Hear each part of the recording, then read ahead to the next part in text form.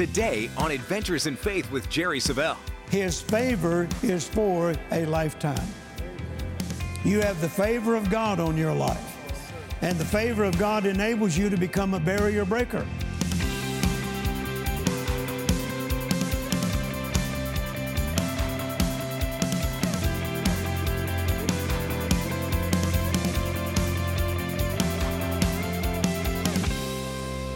All right, praise the Lord. Romans chapter 12. I know you're all familiar with it. Verse 1, I beseech you, brethren, by the mercies of God, that you present your bodies a living sacrifice, wholly acceptable unto God, which is your reasonable service. And be not conformed to this world, but be ye transformed by the renewing of your mind, that you may prove what is that good and acceptable and perfect will of God. Anybody want to be in the perfect will of God? Yes. Then obviously it takes the renewing of the mind to get there. And that is a process that you're going to be doing for the rest of your life. You don't wake up one day after you've been in this 10 or 12 years and say, okay, I got her done. My mind has been renewed. As long as you're on this planet, you have access to wrong information. And so you are continually renewing your mind. And now he says that we are not to be conformed to this world.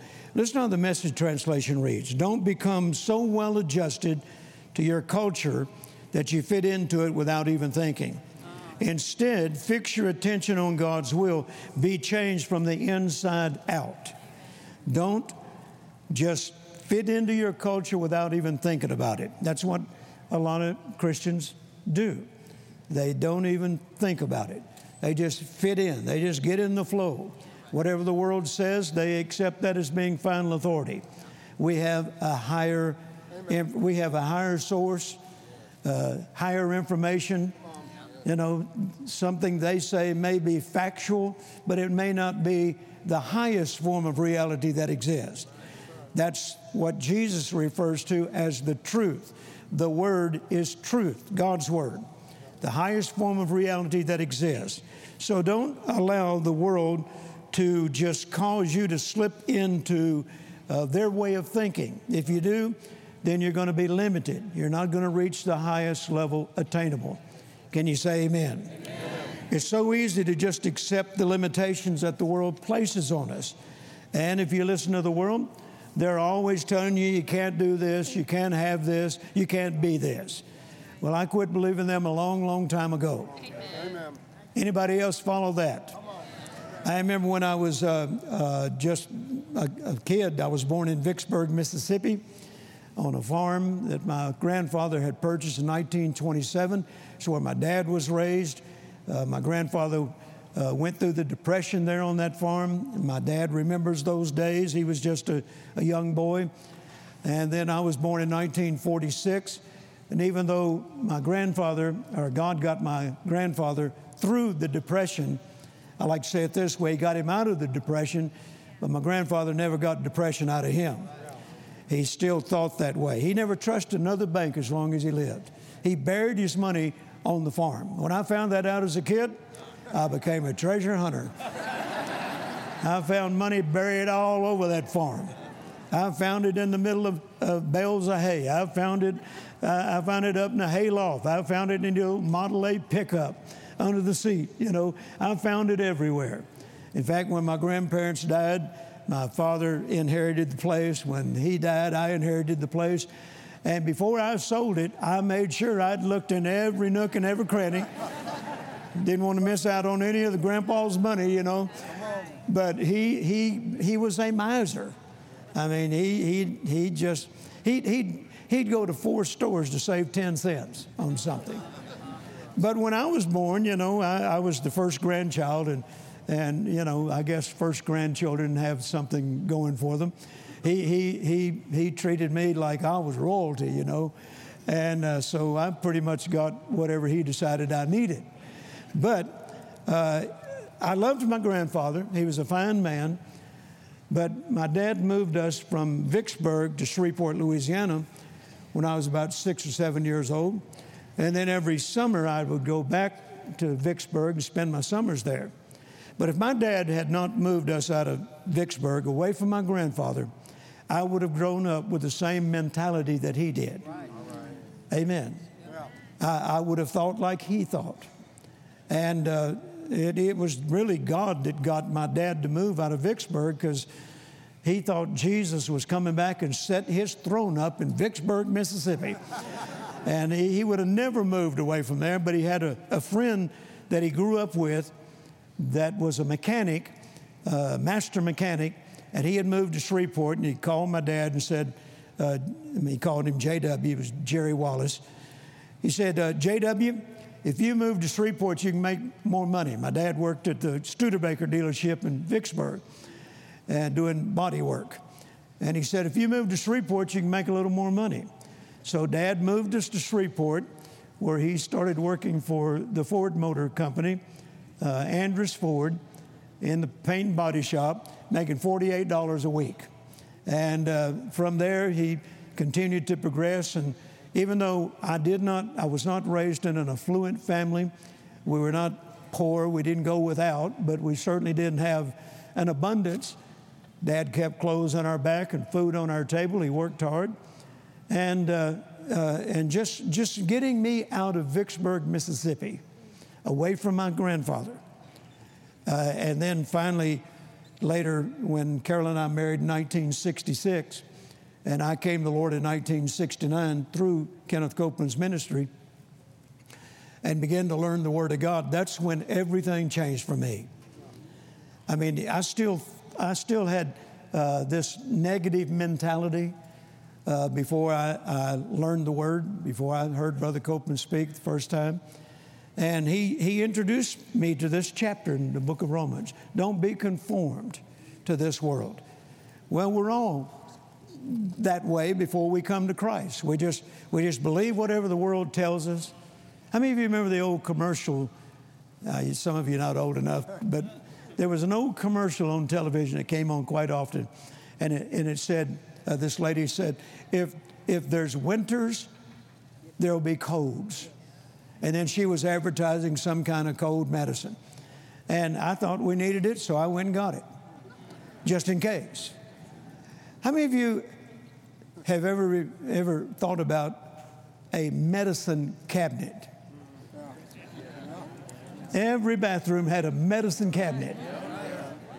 And when you open ours, it's full of medicine. That's what it's for, medicine cabinet. Everybody had a medicine cabinet. Amen?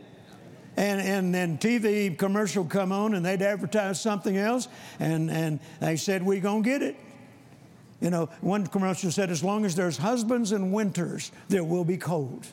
Well, I was a husband, and winter was coming, so I got their medicine, you know. And so, and consequently, everything they said I'd get, I got.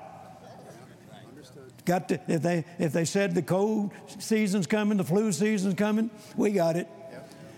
And I remember one time going to the church that Carolyn grew up in after I came to the Lord, and somebody mentioned about by His stripes we are healed. They preached a sermon on it. I never heard anything like that in my life. I went back home. I said, Carolyn, I opened the medicine cabinet. I said, why have we got all this if by His stripes we're healed?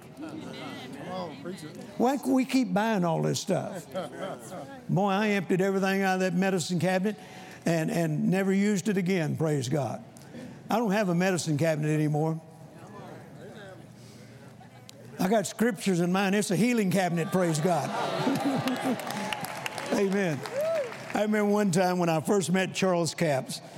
Charles was still full-time farmer. He was just beginning his teaching ministry, and his daughter Annette came to a meeting I was doing in Hot Springs, Arkansas. And at the end of the service, she came up to me, and I didn't know who she was. She said, you sound like my daddy. I said, well, who's your daddy? She said, well, not many people know him, but they will someday. And I said, well, what's his name? She said, Charles Capps. She said, if I ask my dad and mom to come tomorrow night to the meeting, you think you might be able to go to dinner with them? I'd like for you to meet them. I said, yeah, I probably could. So they came the next night, and we all went to dinner and found out Charles and I talked the same language, and we became immediate friends. So Charles was going to an Assembly of God church there in England, Arkansas, and he was trying to get his pastor enthusiastic about the word of faith. And his pastor would just kind of put the brakes on. So Charles said, I'm going to ask my pastor if I can invite you to come. Maybe he'll listen to you because he won't listen to me. And so he asked him, and he said, yeah, sure. Let him come, and we'll have him for 3 nights. So got there, and pastor introduced me, and during my meeting, he got up and walked out. Him and his wife walked out. The next night, he introduced me, and he didn't even stay for my opening message, opening lines. He just got up and walked out. And the third night, he stood up and he said, the first night this young man was here, I thought he was just a smart aleck. Didn't know the Bible, hadn't been to the seminary, thank God. And he said, made me so mad I couldn't sit in the room with him. And my wife and I went home, and we talked all night about everything he said that was wrong. And said, but last night, we're sitting in bed there, just fuming over what he preached. And he said, you know, I'm going to prove to that young boy that everything he said was wrong. And he got his Bible out and found out I was right. And he stood up that night and said, I just want you to know, young man, I appreciate you not compromising. I learned some things. And he said, my wife and I had a book burning last night. We burned all our religious books, and now we're ready to receive, praise God. Amen. Well, sometimes even Christians can put limitations on you. Even some denominations can put limitations on you. Amen. So notice we live in a world that has limitations, but the Bible tells us not to be conformed to the world. We don't have to be limited with what they're limited with. Can you say amen? Amen. So I wrote in my notes this afternoon, we're not to live an inferior, average, or second-rate lifestyle. Who would agree with that? We are not to live an inferior, average, or second-rate lifestyle, nor are we to be lacking in exceptional qualities or abilities. Instead, as the Apostle Paul said, Philippians 4:13, I can do all things through Christ, which strengthens me. All things. Everybody say, all things. We can do all things. That means we have no limitations. We have no limitations. The Amplified Bible says, I am ready for anything, equal to anything, through Him who infuses inner strength into me.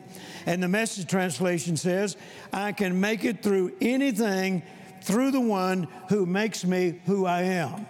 And who are we? Romans chapter 8, verse 37 says, we are more than conquerors through Christ that loved us. The Passion Translation says, even in the midst of all these things, hardships, challenges, adversities, we triumph over them all, for God has made us to be more than conquerors. Does that sound like a limited lifestyle to you? Does that sound like that we're to live like the rest of the world? Not at all, praise God. So look at your neighbor and say, no more ordinary lifestyle for me. Tell somebody else, no more living a mundane lifestyle. And never again will it be an unmarkable lifestyle. No more ordinary living for me. And now tell somebody, I'm not normal.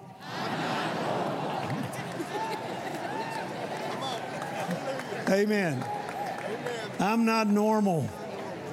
I quit being normal 54 years ago. Hallelujah.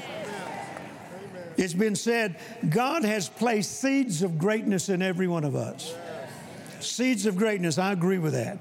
Do you remember what God said to Abraham when He conferred the blessing on him? Genesis chapter 12, verse 2, and I'm moving quickly. You can look up these verses later. Genesis chapter 12, verse 2, I will bless thee and make thy name great. The Amplified Bible says, I will make your name famous and distinguished. What does distinguished mean? It means marked with a difference. In other words, you're not to be like the rest of the world. In some cases, you're not even to be like the rest of your family. That's right. I remember my dad told me one time that I had a great aunt, his aunt, that lived in Florida, and he always called her an old maid school teacher. She'd never married, and she was a Seventh-day Adventist school teacher. And my dad started sending her my books and recordings of messages and so forth, and she listened to them. And every time he would talk to her, she'd say, I want to meet Jerry, because I'd never met her growing up. And she said, I want to meet Jerry. And so my dad would come back from Florida after visiting with her and said, she really wants to meet you, son. When you go back to Florida again, let's make it a point to go see her. So finally we went to see her. And she had traced the family tree back as far as she could trace it. And the reason, when she wanted to see me, she was up in age. She knew she was about to go home, be with the Lord. And she said, and I wanted to talk to you before I left this planet. She said, I've studied our family tree, and I just wanted to tell you, there's never been a Savelle who lives like you. I said, what do you mean by that? She said, there's never been a Savelle that lives like you. I said, why? She said, because they didn't know what you know. Hallelujah. I thought that was interesting. They didn't know what you know. She said, I've studied the family tree as far back as I can trace it. And she said, there have been very few who made a mark in the world. But you've made a mark. You're not like the rest of us. Hallelujah. I thought that was pretty interesting. Amen. I'm not like the rest of them. I'm not like the rest of my family. Now, a lot of times people use that as an excuse. Well, you don't understand the way I was brought up. You don't understand my family. You don't understand the color of my skin. You don't understand my background. You don't understand I don't have any education. Well, I'm sure glad it's not education that qualifies us. I mean, I made it through high school. I went to Louisiana Tech for a time. Then I went to Northwestern for a time. And then I went to another college for a time. And then I got called up for active duty. And then when I got back from active duty in the Army, I decided I'm through with education. I don't want to go to school anymore. All I want to do is work on cars. Yeah. So education is not, and I'm not against education, but it didn't get me where I am. In fact, I served on the Oral Roberts board, ORU board, for 20 years. Brother Roberts was always trying to get me to come back and finish. I only had 3 semesters to graduate, and he was always trying to get me to come back and graduate. And I called him one day, I said, Brother Roberts, after I'd been in the ministry for 40-something years, I said, I think I might come back to college at ORU and see if I can make something of myself. He said, I don't think you need us now, Brother Jerry. Amen. So it wasn't education, even though I'm not against education. Get all the education you can. But don't let it be a substitute for the Word of God. Because it's the Word of God that will transform you and cause you to not be conformed to this world. Can you say amen? Amen. So notice here once again, God conferred the blessing on Abraham and said, through it, your name will become famous and your name will become distinguished or marked as a difference. So you could say it like this, not like the rest of the world. Look at your neighbor and say, I'm supposed to be distinguished. Look at somebody else and say, how does it feel sitting next to a distinguished person?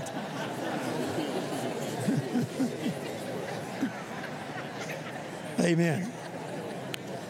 And remember, it didn't end with Abraham. Paul picks up on this in Galatians chapter 3 and says, if we be Christ, or if we belong to Christ, then the blessing of Abraham is on us as well. So you and I have that same blessing, and we have the same benefits of it. And as a result of learning how to walk in the blessing, then eventually your name will be known. Why? Because there will be characteristics or virtues or attributes of the blessing of God on your life. And I like to say it this way: eventually somebody is going to come ask you, how are you doing this and where are you getting all this? And you can say without any hesitation, it's the God I serve and it's His blessing on my life. Hallelujah. Amen. Give the Lord a shout. Praise God. Say this with me. I'm supposed to be different. I'm supposed to be successful. I'm supposed to prosper. I'm supposed to go far in life. I have potential to break barriers. Well, give the Lord a good shout over that. Praise God. You have God-given potential to break barriers. Psalm 30, verse 5, and this is one of the ways that you can break barriers. Psalm 30, verse 5, the Amplified Version says, His favor is for a lifetime. Amen. You have the favor of God on your life. And the favor of God enables you to become a barrier breaker. In fact, I've written books. In fact, I believe I can say this without sounding egotistical or prideful. That's been my signature message ever since I've been in the ministry. God taught me, the first thing He taught me was how to walk in the favor of God. And He said, there'll be a time when I'll hold you responsible for teaching others how to walk in it as you do. And He said, the favor of God on your life is going to open doors that no man can shut. The favor of God is going to change rules and regulations and policies in your behalf. And He said, and I'm going to hold you responsible for teaching others to walk in it as you do. And over the years, I have produced more books, more resources, more series on the subject of the favor of God than perhaps any other minister of our generation. And the Lord told me back there in those early days, there will come a day when your name will be known around the world for the favor of God that's on your life. Well, that didn't happen immediately, but it certainly has happened. In fact, nearly everywhere I go, I get introduced to Dr. Favor, Brother Favor. Let's welcome Mr. Favor. Favor gives you advantage. Yes, it does. It gives you advantage. Amen. It'll cause you to have preferential treatment. Hallelujah. I remember one time I was preaching in South Africa to the Zulus and went into a village, a Zulu village, and the chief invited me into his hut. And when I walked in there, it was so dark and I couldn't even see. And of course, he was so dark, you could barely see your hands in front of your face. And I had to have an interpreter, and he said, first thing he asked me was, where do you get your power? And I told the interpreter, tell him the Holy Spirit. And I said, and where do you get your power? He said, evil spirits. He said, but when you came in my hut, your spirit is stronger than my spirit. That's what he said. And I led him to the Lord, praise God. Led him to the Lord. So when I got ready to leave, he brought out something he wanted to give me. And it was an ancestral, what was it? Spear, yeah. That had belonged from generations before him. And it's been passed down from one generation to another. And he wanted me to have it as a gift. And so it was very special. So I got to Cape Town, and now I got to fly to England. And I walked up to the counter with my spear. Checked my luggage in. I was going to carry that spear on board with me. Yeah, I didn't want it to get broken in the cargo. And the lady said, you can't carry that on board. I said, you don't understand, this is a very special spear. She said, I'm sorry, but you can't carry that on board. I said, I'll put it up in the luggage and I won't pull it down. She said, no, that's not permissible. Well, somebody tapped me on the shoulder. I turned around, and it was a captain. And he said, what flight are you on? I told him. He said, I'm flying that. He said, I'll put it up in the cockpit, and when we get to London, I'll give it to you. My spear had a better seat than I did. And when we got to London, I walked off with my spear and I went up to the next counter and had the same situation. You can't carry that spear on board to DFW. And somebody tapped me on the shoulder and said, "What flight are you on?" I told him, American Airlines, this flight number. He said, "I'm one of the pilots on that flight. Give it to me. I'll put it up in the cockpit." My Spear flew all the way from Cape Town, South Africa in the cockpit. Do you not call that the favor of God? Hallelujah. Why do some Christians thrive while others seem to just struggle?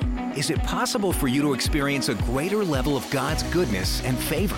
Today's faith-building offer, Experiencing God's Best Special Package, contains Jerry Savelle's new book, God's Maximum, and his revealing 4-part audio series, Why Some Aren't Experiencing God's Best. Learn how to strengthen your faith and refuse to allow Satan to rob you of God's best. In this package, Jerry reveals the prerequisite for receiving God's promises, what qualifies you for the maximum, the 6 reasons why people quit, and the missing ingredient in many believers' lives. Don't delay. Call or go online now to jerrysavelle.org and request your copy of the Experiencing God's Best Special Package. Do you value the blessing of God on your life and what it can produce for you? Begin to order your lives in accordance with God's way and put yourself in position to receive His best.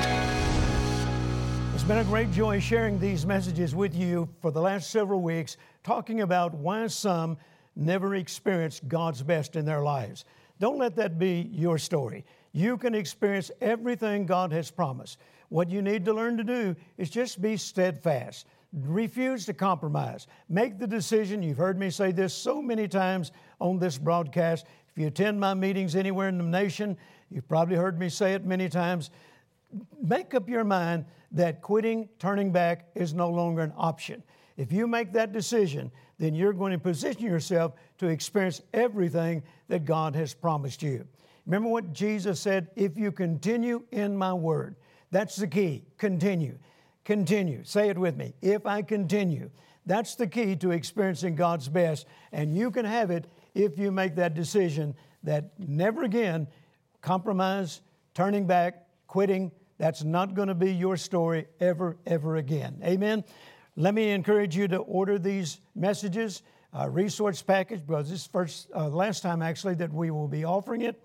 4 CDs on why some are not experiencing God's best, thoroughly talking about how that you can position yourself and remove the hindrances that have kept you from receiving God's best in the past and position you to receive them now for the rest of your life. Think about that. Begin to receive God's best for the rest of your life.